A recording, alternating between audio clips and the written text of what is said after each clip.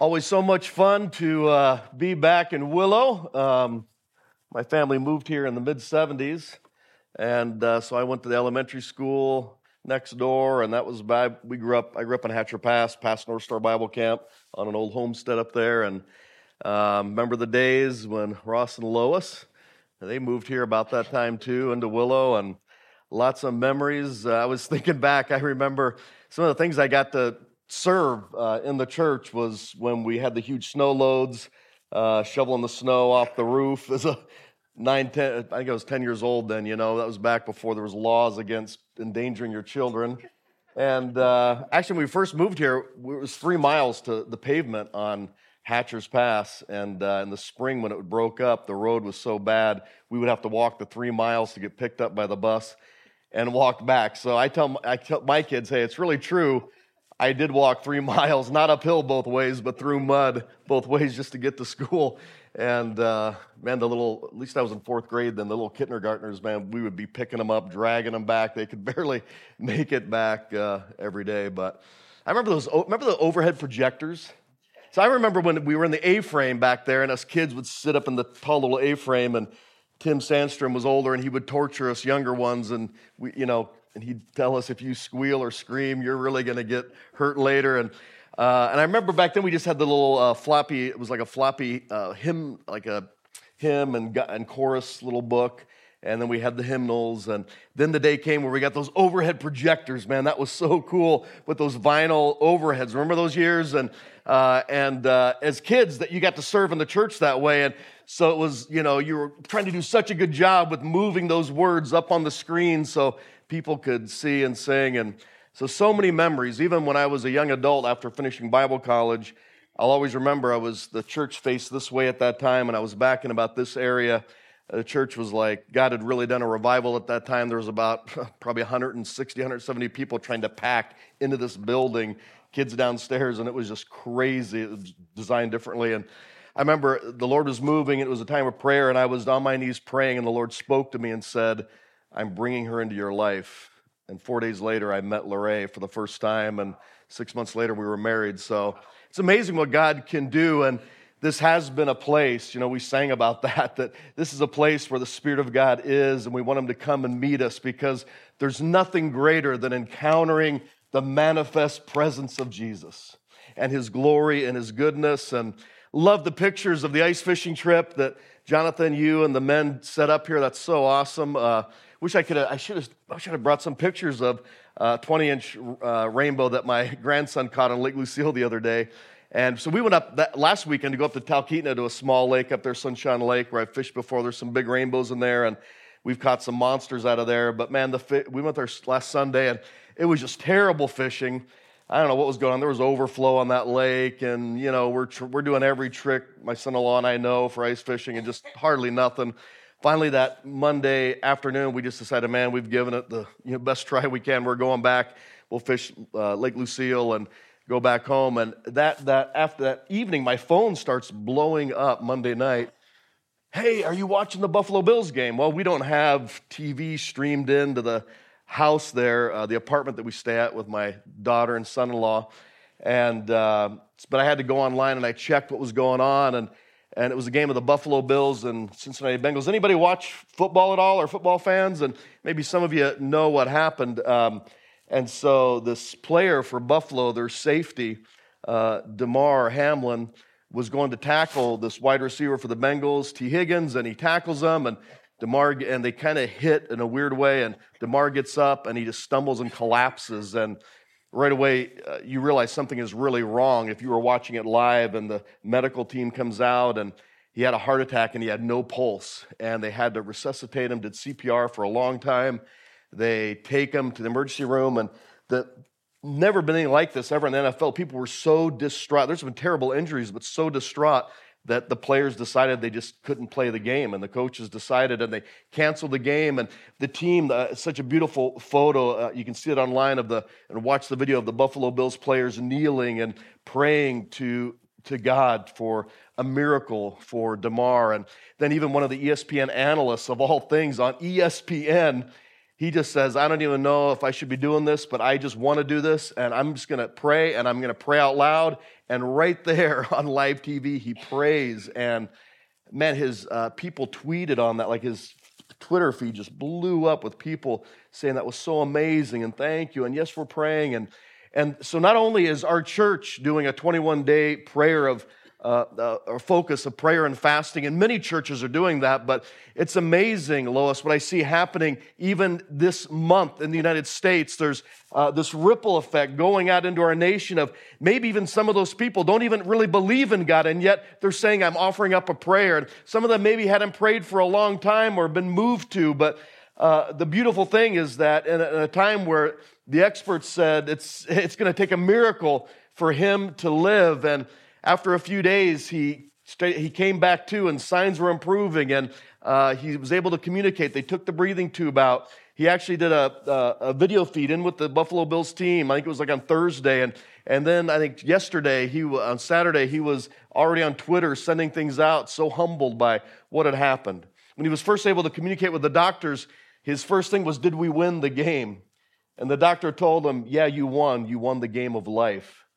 And what a beautiful story. And I know some Christians are like all upset. Oh, yeah, now they all want to pray. And I'm like, man, yeah, why would you be upset about that? That's the best thing in the world, because there is power in prayer. And one of the greatest tragedies that I see when I travel, because my role now is I'm the president of Amazon Outreach, and so I'm one to help oversee the work in the Amazon jungle. We have a great team of national people, indigenous people from tribes that do the actual work, and I go there to encourage, support them, to help raise finance and resource for the projects, because we work almost everywhere we work is some of the most impoverished areas of the Amazon, and we want to lift people up. And how many know the gospel lifts people up?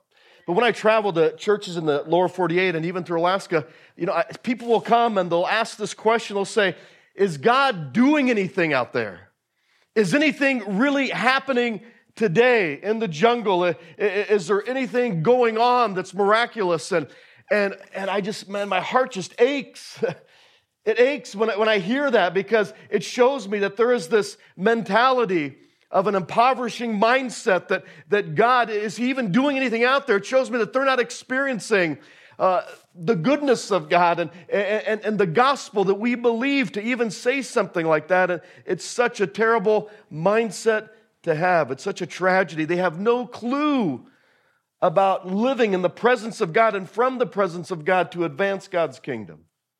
I was in early December. We hold our year-end pastors and leaders conference, and this year we were able to bring in 550 of our pastors, leaders, evangelists, apostles, their wives, and into Iquitos City. Some walked over 3 days and then a day boat ride to get to Iquitos.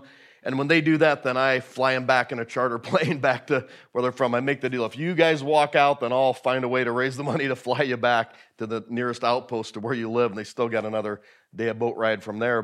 And then some 7 days by boat to get. So it's a big commitment. And they came. And so we have like a 4-day. We kick it off Monday night. And we go through a Thursday night. And the last night is wild. It's just total a dancing worship, praise time to Jesus. And so I kicked off, and I had a great group of preachers to preach and teach and to unpack the scriptures. And our theme was Elijah and Elisha and being voices of promise and power. And so the first night at the end of the service, as I did the introduction for the whole series, I felt to have a time where we would pray for healings and miracles. And so we had the people come up and did a kind of a long general prayer going through all the things I could think of infirmity, sickness.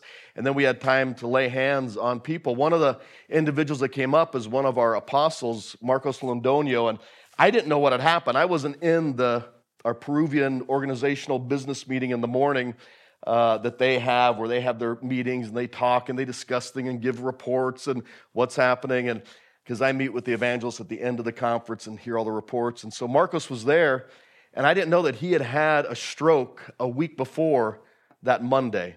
And part of his face was paralyzed and he couldn't speak. And his wife didn't want him to come to the conference, but he's like, he wanted to come, so he came.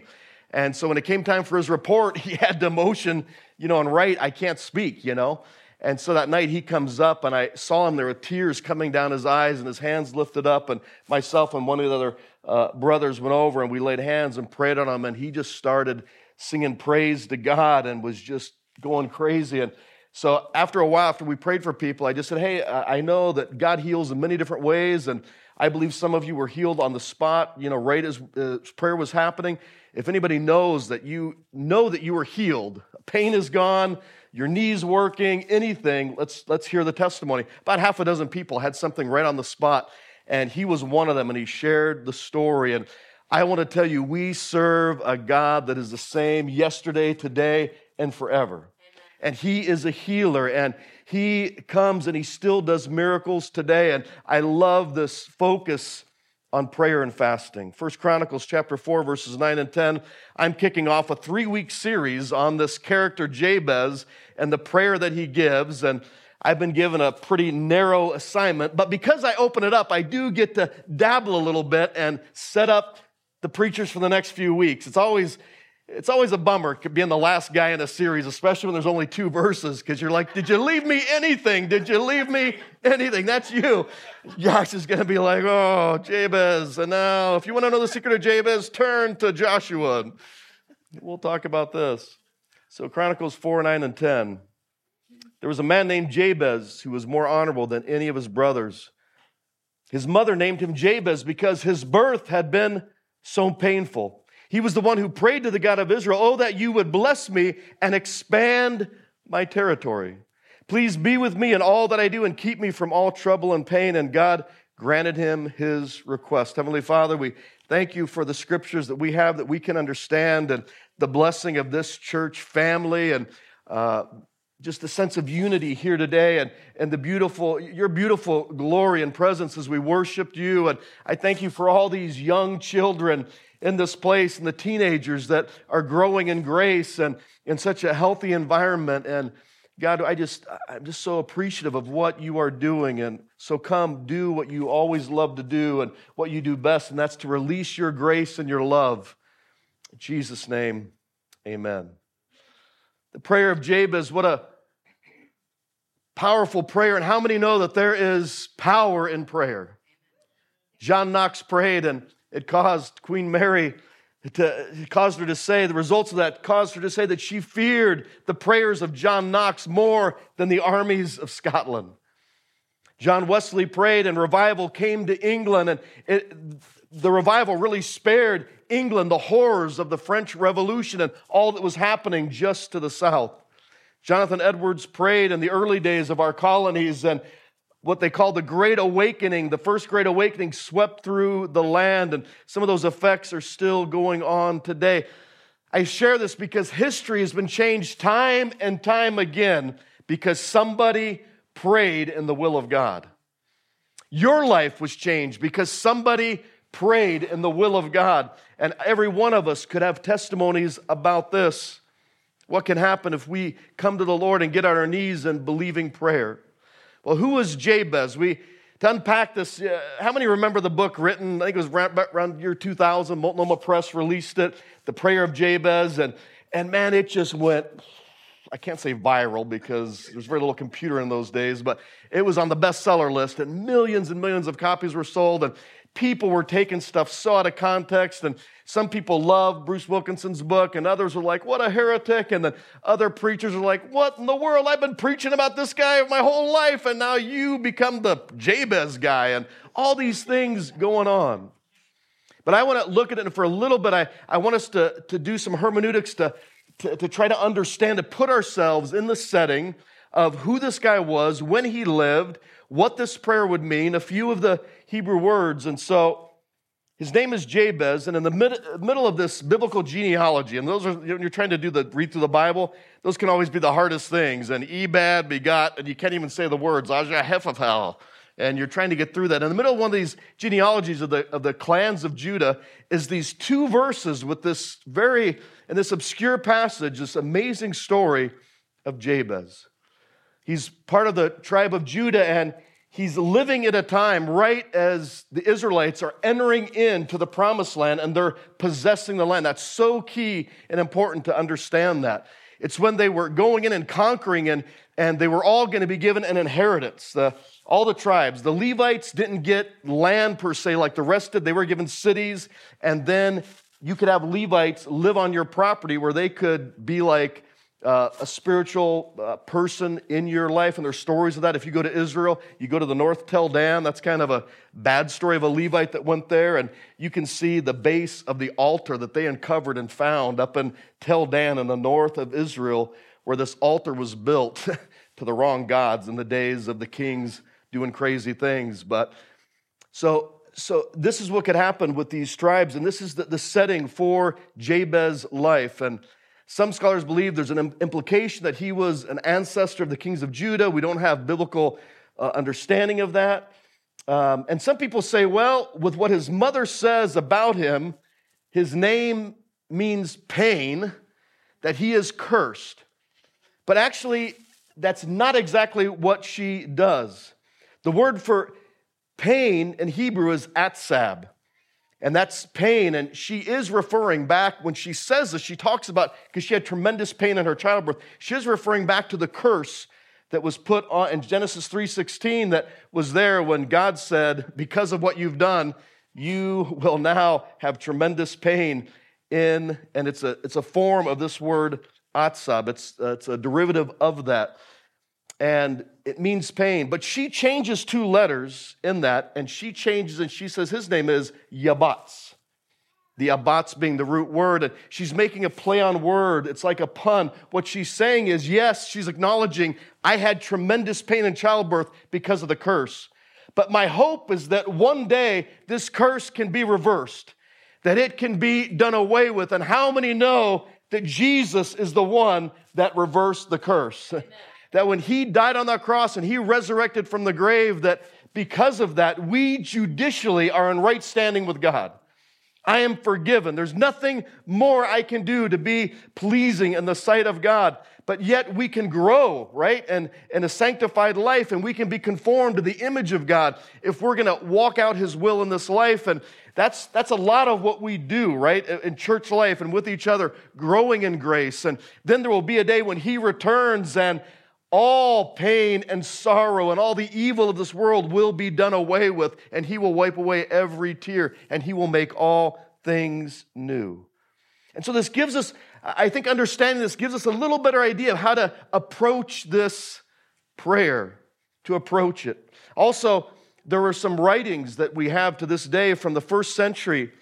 It's called the Targumim, and there are writings that when the Israelites were dispersed into Persia and into Babylon, and at that time, then when they came back, the Greeks were in power, and the Greeks, even though they were Hellenistic and they tried to put all the cultures on them, the Jewish people just couldn't quite, all of them, make the bridge to the Greek language. And so in that time, they picked up the Aramaic language because many of them had lost their Hebrew language. They picked up Persian over in Persia. When they came back, they pick up this Aramaic, which is a Semitic language up in the north. If you have a map mind, think of present-day Lebanon and that area in Syria. And it's called the Syriac Aramaic language. And there's a lot of people that hold to the scriptures that we have that are from Aramaic writings. So you have these Hebrew people, and when the temple was destroyed, now they're dispersed even again. They can't even go to Jerusalem and worship at the temple. And so everything is happening in synagogues, and the main language is you're not speaking Hebrew anymore, it's Aramaic. And so these leaders in these synagogues, they began to write the scriptures and translate them into Aramaic. And not only would they do that, they would give their own commentaries on all the history that had been passed down to them orally through the hundreds and hundreds of years. And so this is an ancient language, and it's amazing that even to this day, Aramaic is still spoken in many places when all kinds of the old languages are no longer being spoken like Aramaic. And so they write things, and what they write about Jabez is very fascinating. They say that at that time that he took some of the descendants of Moses' wife Zipporah, and he brought them onto his land, and he had 31 disciples of these Levites that he allowed onto his land, and they were there. And they had names Tirathim because they wrote hymns, and their voice was like trumpets, and Shimuthim because in hearing they lifted up their faces, and in prayer, Shukathim because they were overshadowed by the spirit of prophecy. And that gives us we're starting to get a little understanding of this prayer of, God, expand my borders. Jabez was going in to receive his inheritance, but there was a problem. There was inhabitants in the land. We sang the song, I might not face Goliath, but I've got my own giants. Well, he literally probably had some because the giants were down in that area of Judah and Benjamin. He was facing those guys, and his prayer is, God, I've been given an inheritance. There's land that's supposed to be mine, and there are so many that are not driving out those inhabitants. They're coexisting with the enemy, with something that they should not coexist with. But God, would you bless me? Would you help me to drive these inhabitants out and to possess the land? And so expanding borders is our theme for the day. Oh, that you would bless me and expand my territory. And so maybe those of you that remember that book and you remember some of the crazy things. I mean, there was sweatshirts, T-shirts, hats. I remember bumper stickers, Prayer of Jabez, and it was on everybody's wall, and it was in bookmarks in people's Bibles, and it was just everywhere. You couldn't escape the words of that, and people had crazy ideas that, man, if I just pray this prayer, I'm shaking God down. He's my money tree. I'm shaking my money tree, and I'm going to get what I want, Man, I was we had a board meeting last night, and we were having dinner together, and Ross and I were listening to one of the other guys that owns a Tesla, and our jaws were just dropped by hearing about, I had no idea, these Teslas, the guy works in Anchorage, he gets this Tesla, and the thing takes him all the way there. He's on his phone the whole time, watching TV or movies, and I guess technically you're supposed to, every 3 or 4 minutes, you're supposed to at least touch the wheel or look up or something, but you don't have to do that. It takes him all the way in, and if you get there early in the morning, it'll pull you right into your spot and turn the vehicle off. It'll bring you back. It opens your garage door. You can be in shopping, and you can call for it, and it comes to, I'm like, what is going on, man? Man, Lord, I need a Tesla. Whew. That's not the prayer of Jabez, all right? I'm working on a shtick for my wife, though, because I am blind in one eye, and I'm getting old and decrepit, and I don't do good driving at night. Maybe, man, that would just be sweet. I could get so much done when I drive around. Expanding borders is our theme today. But Bruce didn't write this book to show us how to shake God down, but there's a real truth here, and it's not for personal riches and favor. Yes, that comes along to aid you in the will of God for the kingdom of God. The word blessed in the Hebrew means this, empowered to succeed. It's empowered to succeed. Oh, by the way, I don't think I didn't show the picture of Marcos Andonia. Can we pull that up? I want to show you. It's a real guy, all right? There he was 4 days later giving his report to me with some of the other apostles and evangelists, and so excited, sharing about a couple new villages where he got to go in, and many people got saved, and we're starting new churches, and where church construction needs to take place, and so happy, and he was crying and just saying, I'm so happy I get to keep preaching the gospel of Jesus Christ. Blessed means empowered to succeed. God did not create us, listen to me, to be dominated by the devil or any of his demons. We were born again to dominate the kingdoms of darkness and the gates of hell. We were called to overcome and to possess the land. And the blessed life is a life where a family is growing in the grace of God. It's where a marriage is growing in grace and is beginning to flourish. It's where you have the Holy Spirit. How many have the Holy Spirit today? If you have the Holy Spirit, you have a significant advantage on anybody else in the room that does not have the Holy Spirit. He is the wonderful counselor, the Spirit of Jesus. He gives us insight and wisdom and an advantage over everything else. The blessed life is to have natural children or spiritual children and to help nurture those children. It's to have grandchildren and to be able to hold those babies and pray over them and prophesy over them and speak into their lives and to sing the songs and to emote the characteristics of Jesus. It's teaching them the ways of God. We were here for a few weeks over the holidays when I got back from Peru, and I got to head out here shortly. Friday, I head out preaching Battleground Church on the Rock and then go to the jungle for a month. But I want to show you a picture. We got 8 of our 10 grandkids together, the youngest 8. There they are. And man, it's such a blessing, such a joy. For some reason, I just thought when we became empty nesters, man, all that training and hard work and all that is done. And I want to tell you, I'm realizing now it's just beginning. And I'm going to be having to preach the gospel and do missions work till I die because I want to be there for, to give them Christmas presents and birthday gifts and be there at their weddings. And the blessed life is to have God answer your prayers. The prayer of Jabez isn't some special formula. We watch too many shows with wizardry and witches. It's not some rote prayer we repeat over and over again because of it has magic in the words.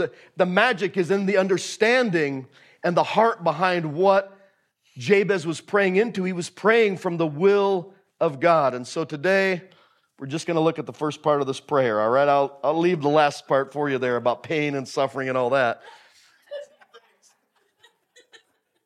He cried out, which is also translated as he called out, and some people get tripped up over this. Man, how could this be a prayer of blessing and prosperity if he's like crying out in agony? You got to realize that in these days, Jabez, he had come out of the desert. He was one of those desert babies that was born in the desert, and yet he was able to enter in then as an adult, and he'd seen the miracles. He'd eaten the manna. He had the fire by night to illuminate and the cloud by day to keep them covered from the sun. His shoes never wore out. They had provision.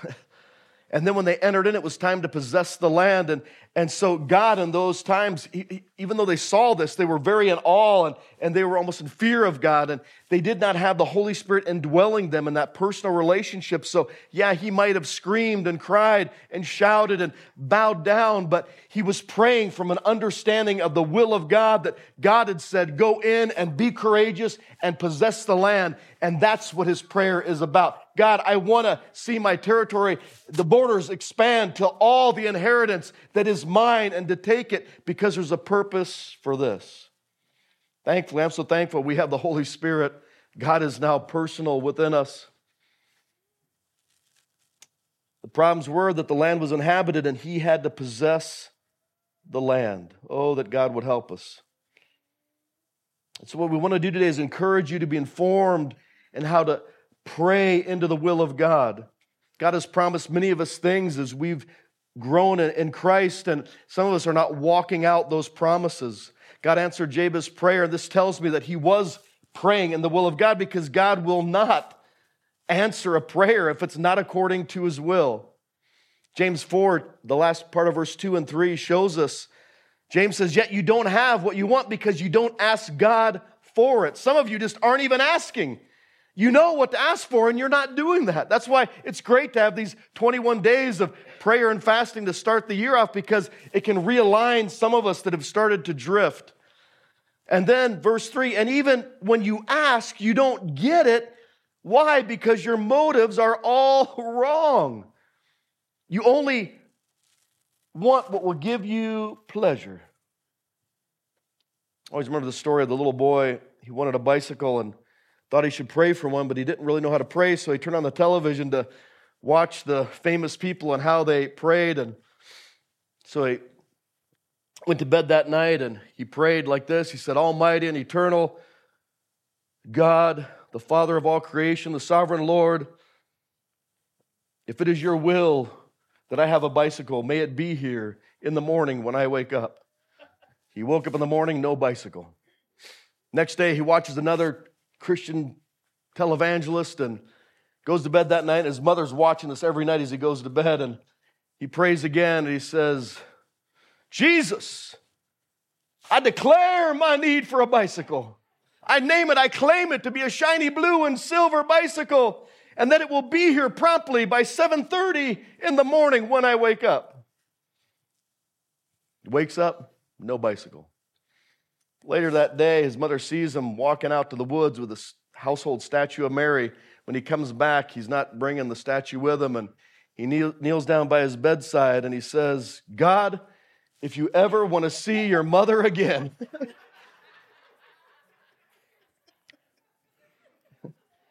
the prayer of Jabez isn't trying to shake Jesus down. That's not what it is. And there is a true prosperity, and we need to understand that to pray into a blessed life and the favor of God and the provision of God, and that our borders would be expanded with all the inheritance he wants for us so that we can be like Jabez. who evidently from the historical oral teachings passed down through the generations took care of 31 Levites. It was a big deal as an individual person to take in just one Levite like happened up until then. You had to be wealthy to do that. God had obviously prospered him and blessed him through his prayer, and that's why he is mentioned. And so the first thing I want to say, just 3 principles on this idea, and I'm only supposed to be talking about expanding our borders, so don't tell Jonathan I dabble in other places, all right? I think he is too. I talked to him at 11 o'clock last night, and I'm like, hey, hold it. You're not supposed to be teaching on that. He's like, oh, I'm just touching on it. I'm just mentioning it. Expanding borders for God's kingdom is the first thing I see, the first principle in this idea of expanding our territory and the enlargement. We have to know it is the will of God to pray for our borders and territory to expand, to receive our inheritance in Christ. This is why Jesus said, in what we know as the Lord's Prayer, really the disciples' prayer, where he says, your kingdom come, your will be done on earth as it is in heaven.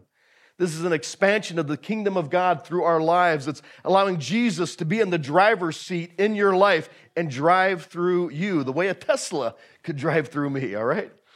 Our mission is what is known as the Great Commission, and in Matthew's gospel, just before Jesus ascends to heaven, this is what he tells his disciples. Some of the last things he tells them, Matthew 28, 18 to 20.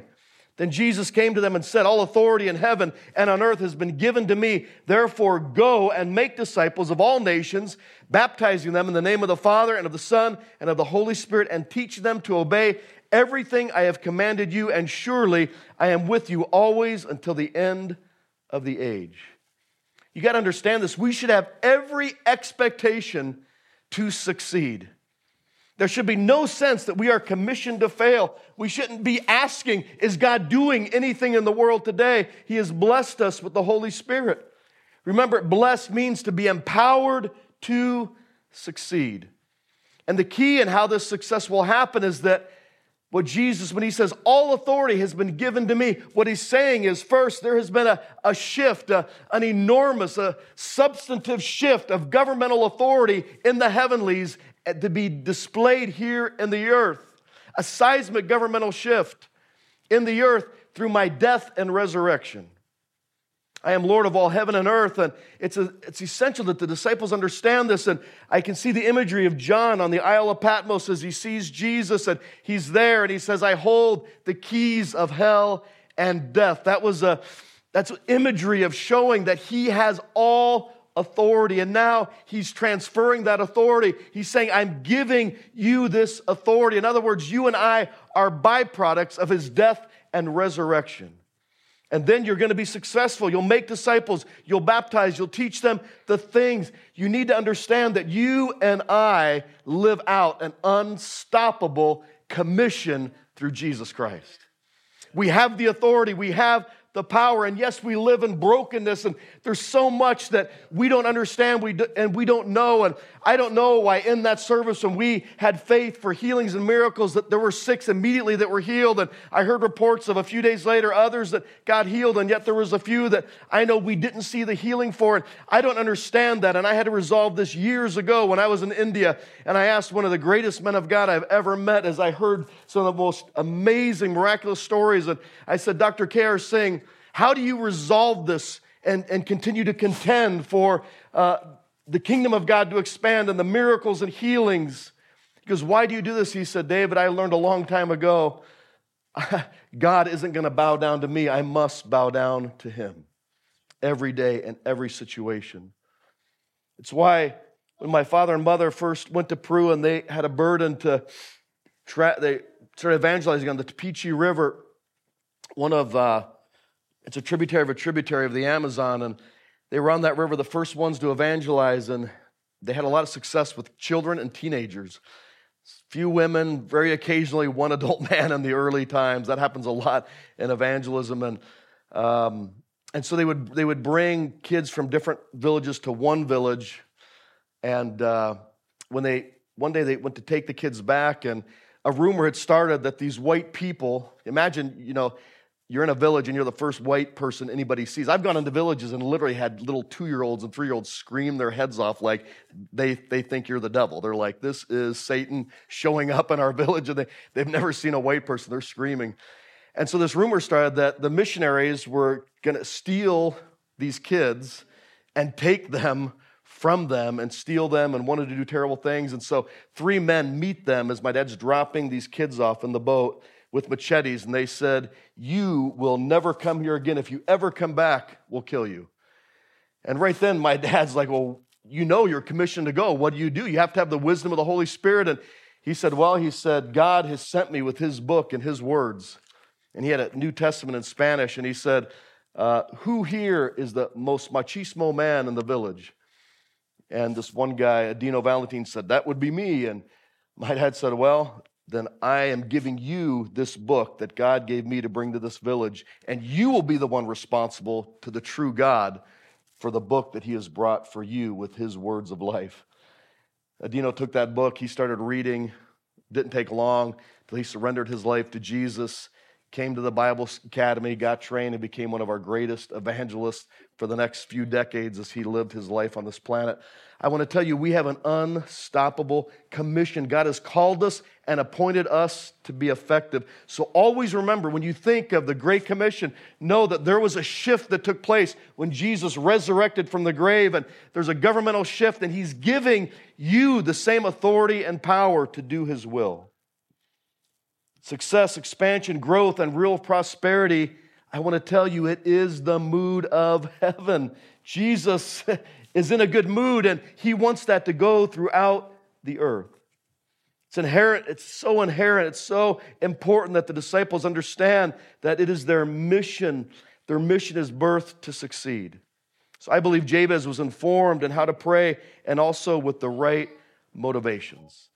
I prayed for many things in my life that I did not get, and I know it's because I was praying with the wrong motivations. But how many have ever sensed that burden, that fire of the Holy Spirit, and you pray into that, you brood over that, you know that this is the will of God, and you might not see that individual come to the Lord for years. I remember praying for I was in a home group meeting on Hatcher Pass, and we were picking people to pray for, and I remember picking my basketball coach in middle school and in elementary school over here, Mick Pettit. He lived over on Lazy Mountain, had a farm, and he was a teacher, and he was kind of a rough character, and I just wanted to pray for him. I got, "God, I don't know how this is going to happen, but I want Mick Pettit to be saved," and prayed for years. And I always remember I was in upstate New York at Bible school, and I talked to my dad, and my dad said, "David, you're not going to believe this, but Mick Pettit came to church this week, and he gave his life to Jesus Christ, and he joined a team with Ross that year." It was like the year, I forget,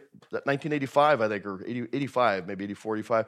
And he joined a team, and it was this winter break during Christmas, and so I was able to meet them in Miami. I remember coming off my plane, and my plane was delayed, but theirs was delayed as well, the last leg. And there's Mick Pettit with my dad, and I saw him, and man, all I could do was just hug him. We both cried because it was such a awesome thing. Then I proceeded to take his camera in Peru, and this rooster that, you get to Peru, you find out roosters crow all night long. They don't just crow at the first of light.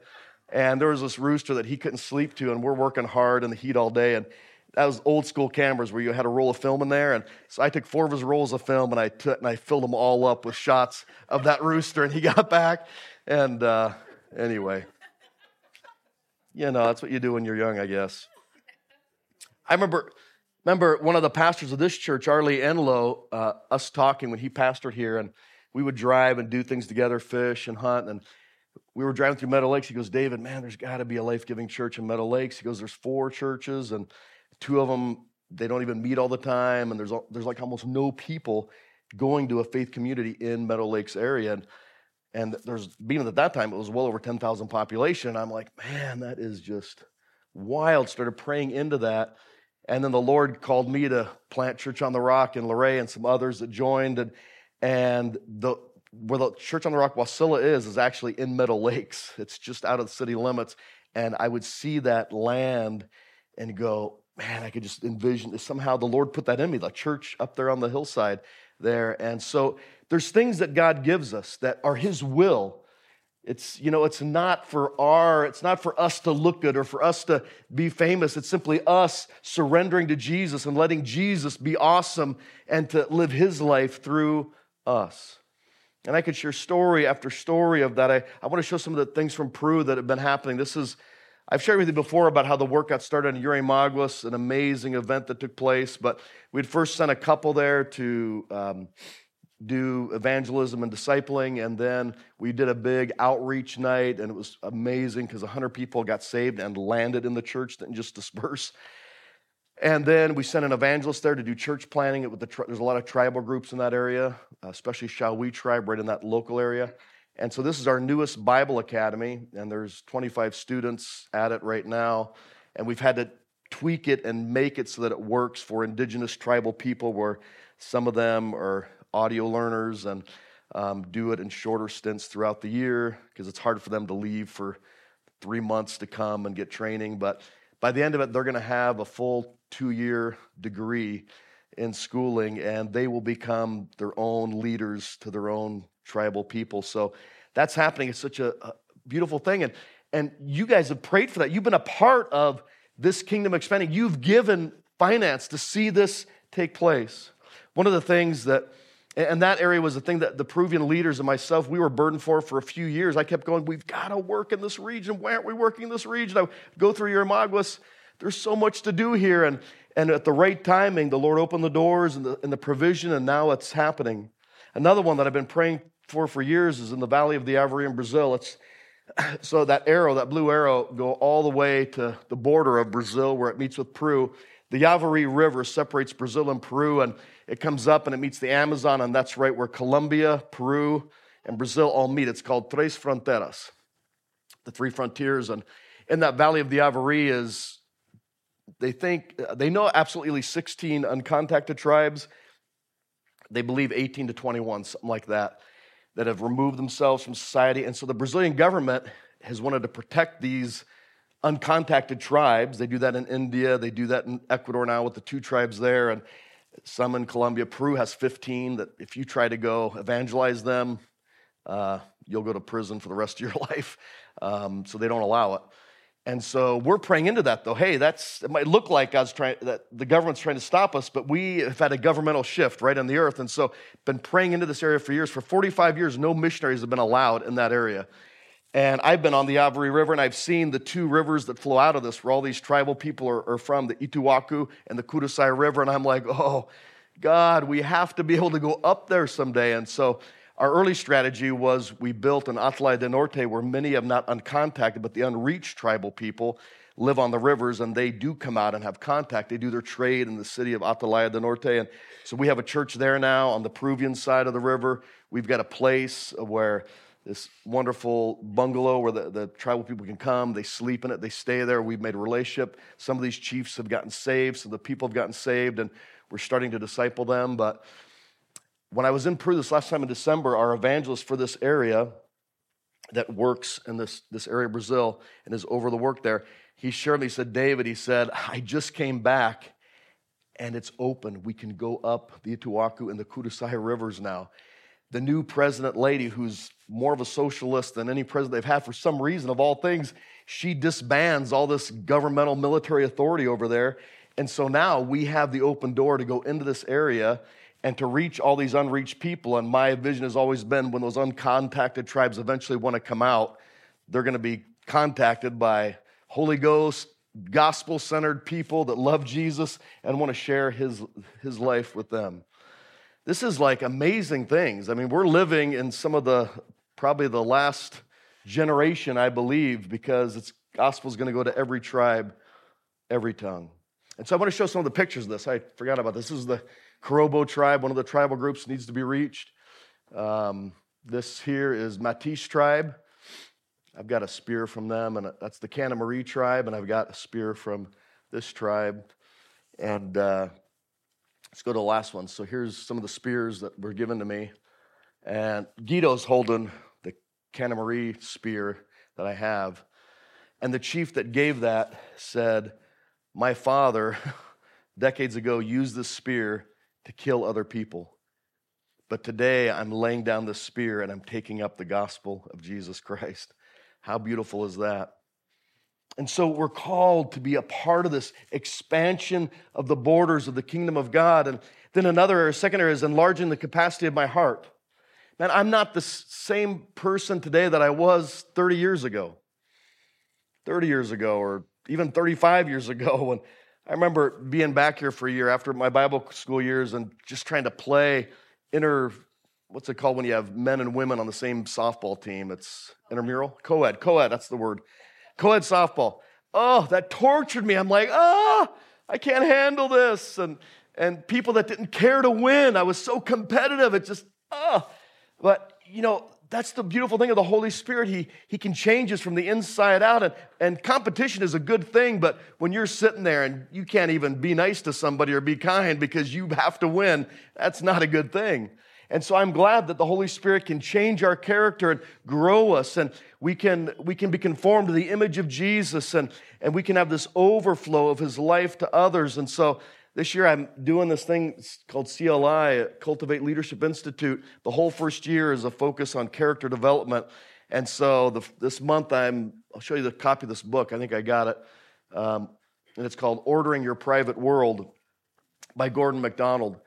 And so this is the first book we're going through that. And it's all about cultivating your inner life, your inner mind, how you do self-talk, and that what happens on the outward is just a reflection and overflow from what is happening internally, and to order those things and to be very intentional about it. And I'm loving the things that I'm learning in this book. And the more I grow in the Lord, I realize that, identity, knowing my identity in Jesus Christ is so significant in order for me to inherit what He wants me to in this lifetime.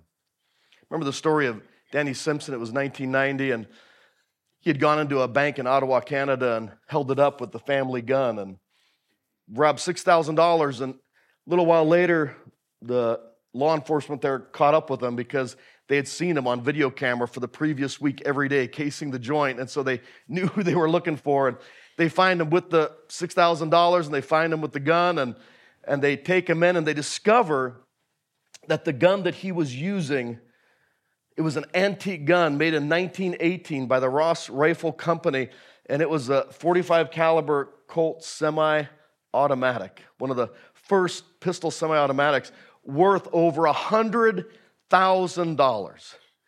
Now imagine that. He goes into a bank not realizing what the value of what he's possessing, a pistol worth over $100,000, to hold up a bank for $6,000, and spends the next 6 years of his life in prison because of what he did.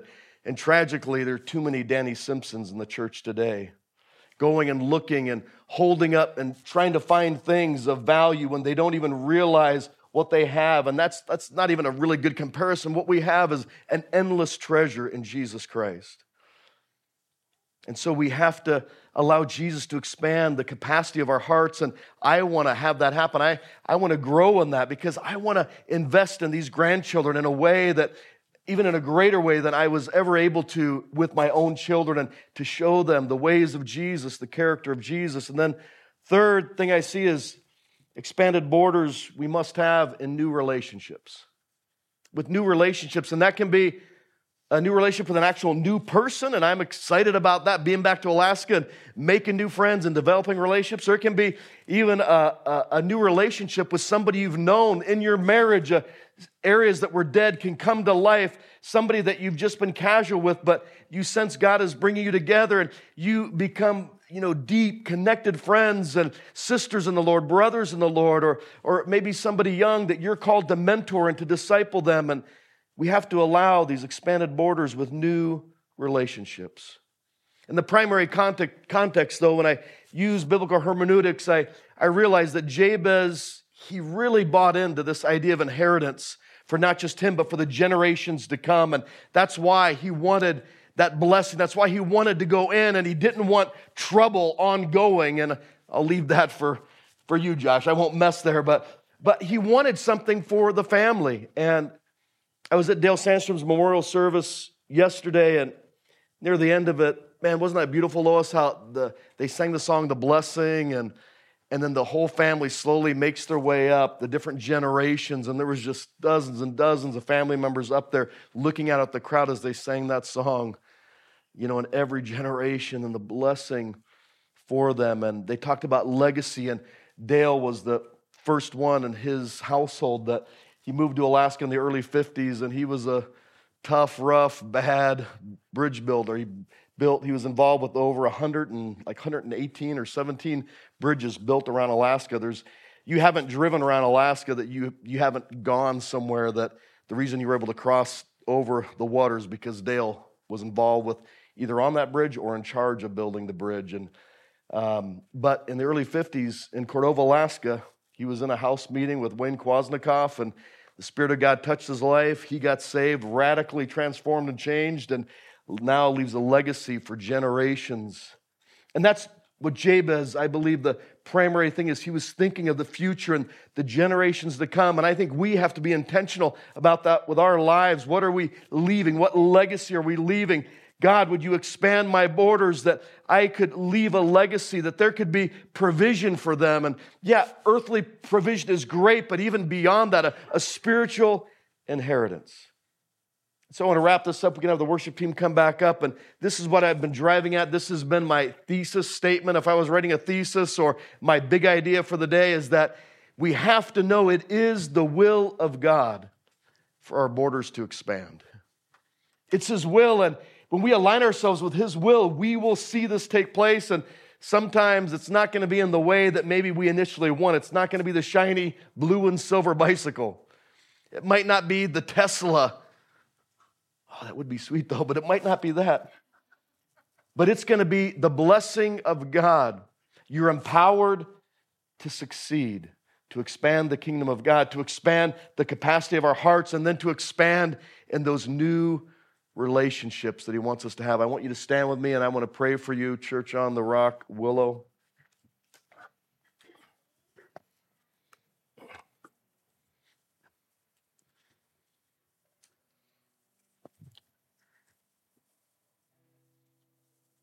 God, would you give us faith and courage the way Jabez prayed to enter into the land, to drive out those giants, to possess his inheritance. God, would you expand the borders of my heart today? God, that I could be less selfish and more selfless and more in tune with your generosity for others, with my resource and my time. God, would you expand my borders so that I could do your will in the kingdom of God? God, expand my borders for new relationships. So cool to meet Ron over here, door greeter, coffee maker. Thought I'd met him before, but found out it was his twin brother. Identical twin brothers. He's like, man, I'm the coffee guy. I was like, all right, I think I'm going to like getting to know this guy, future coming up here for some ice fishing trips.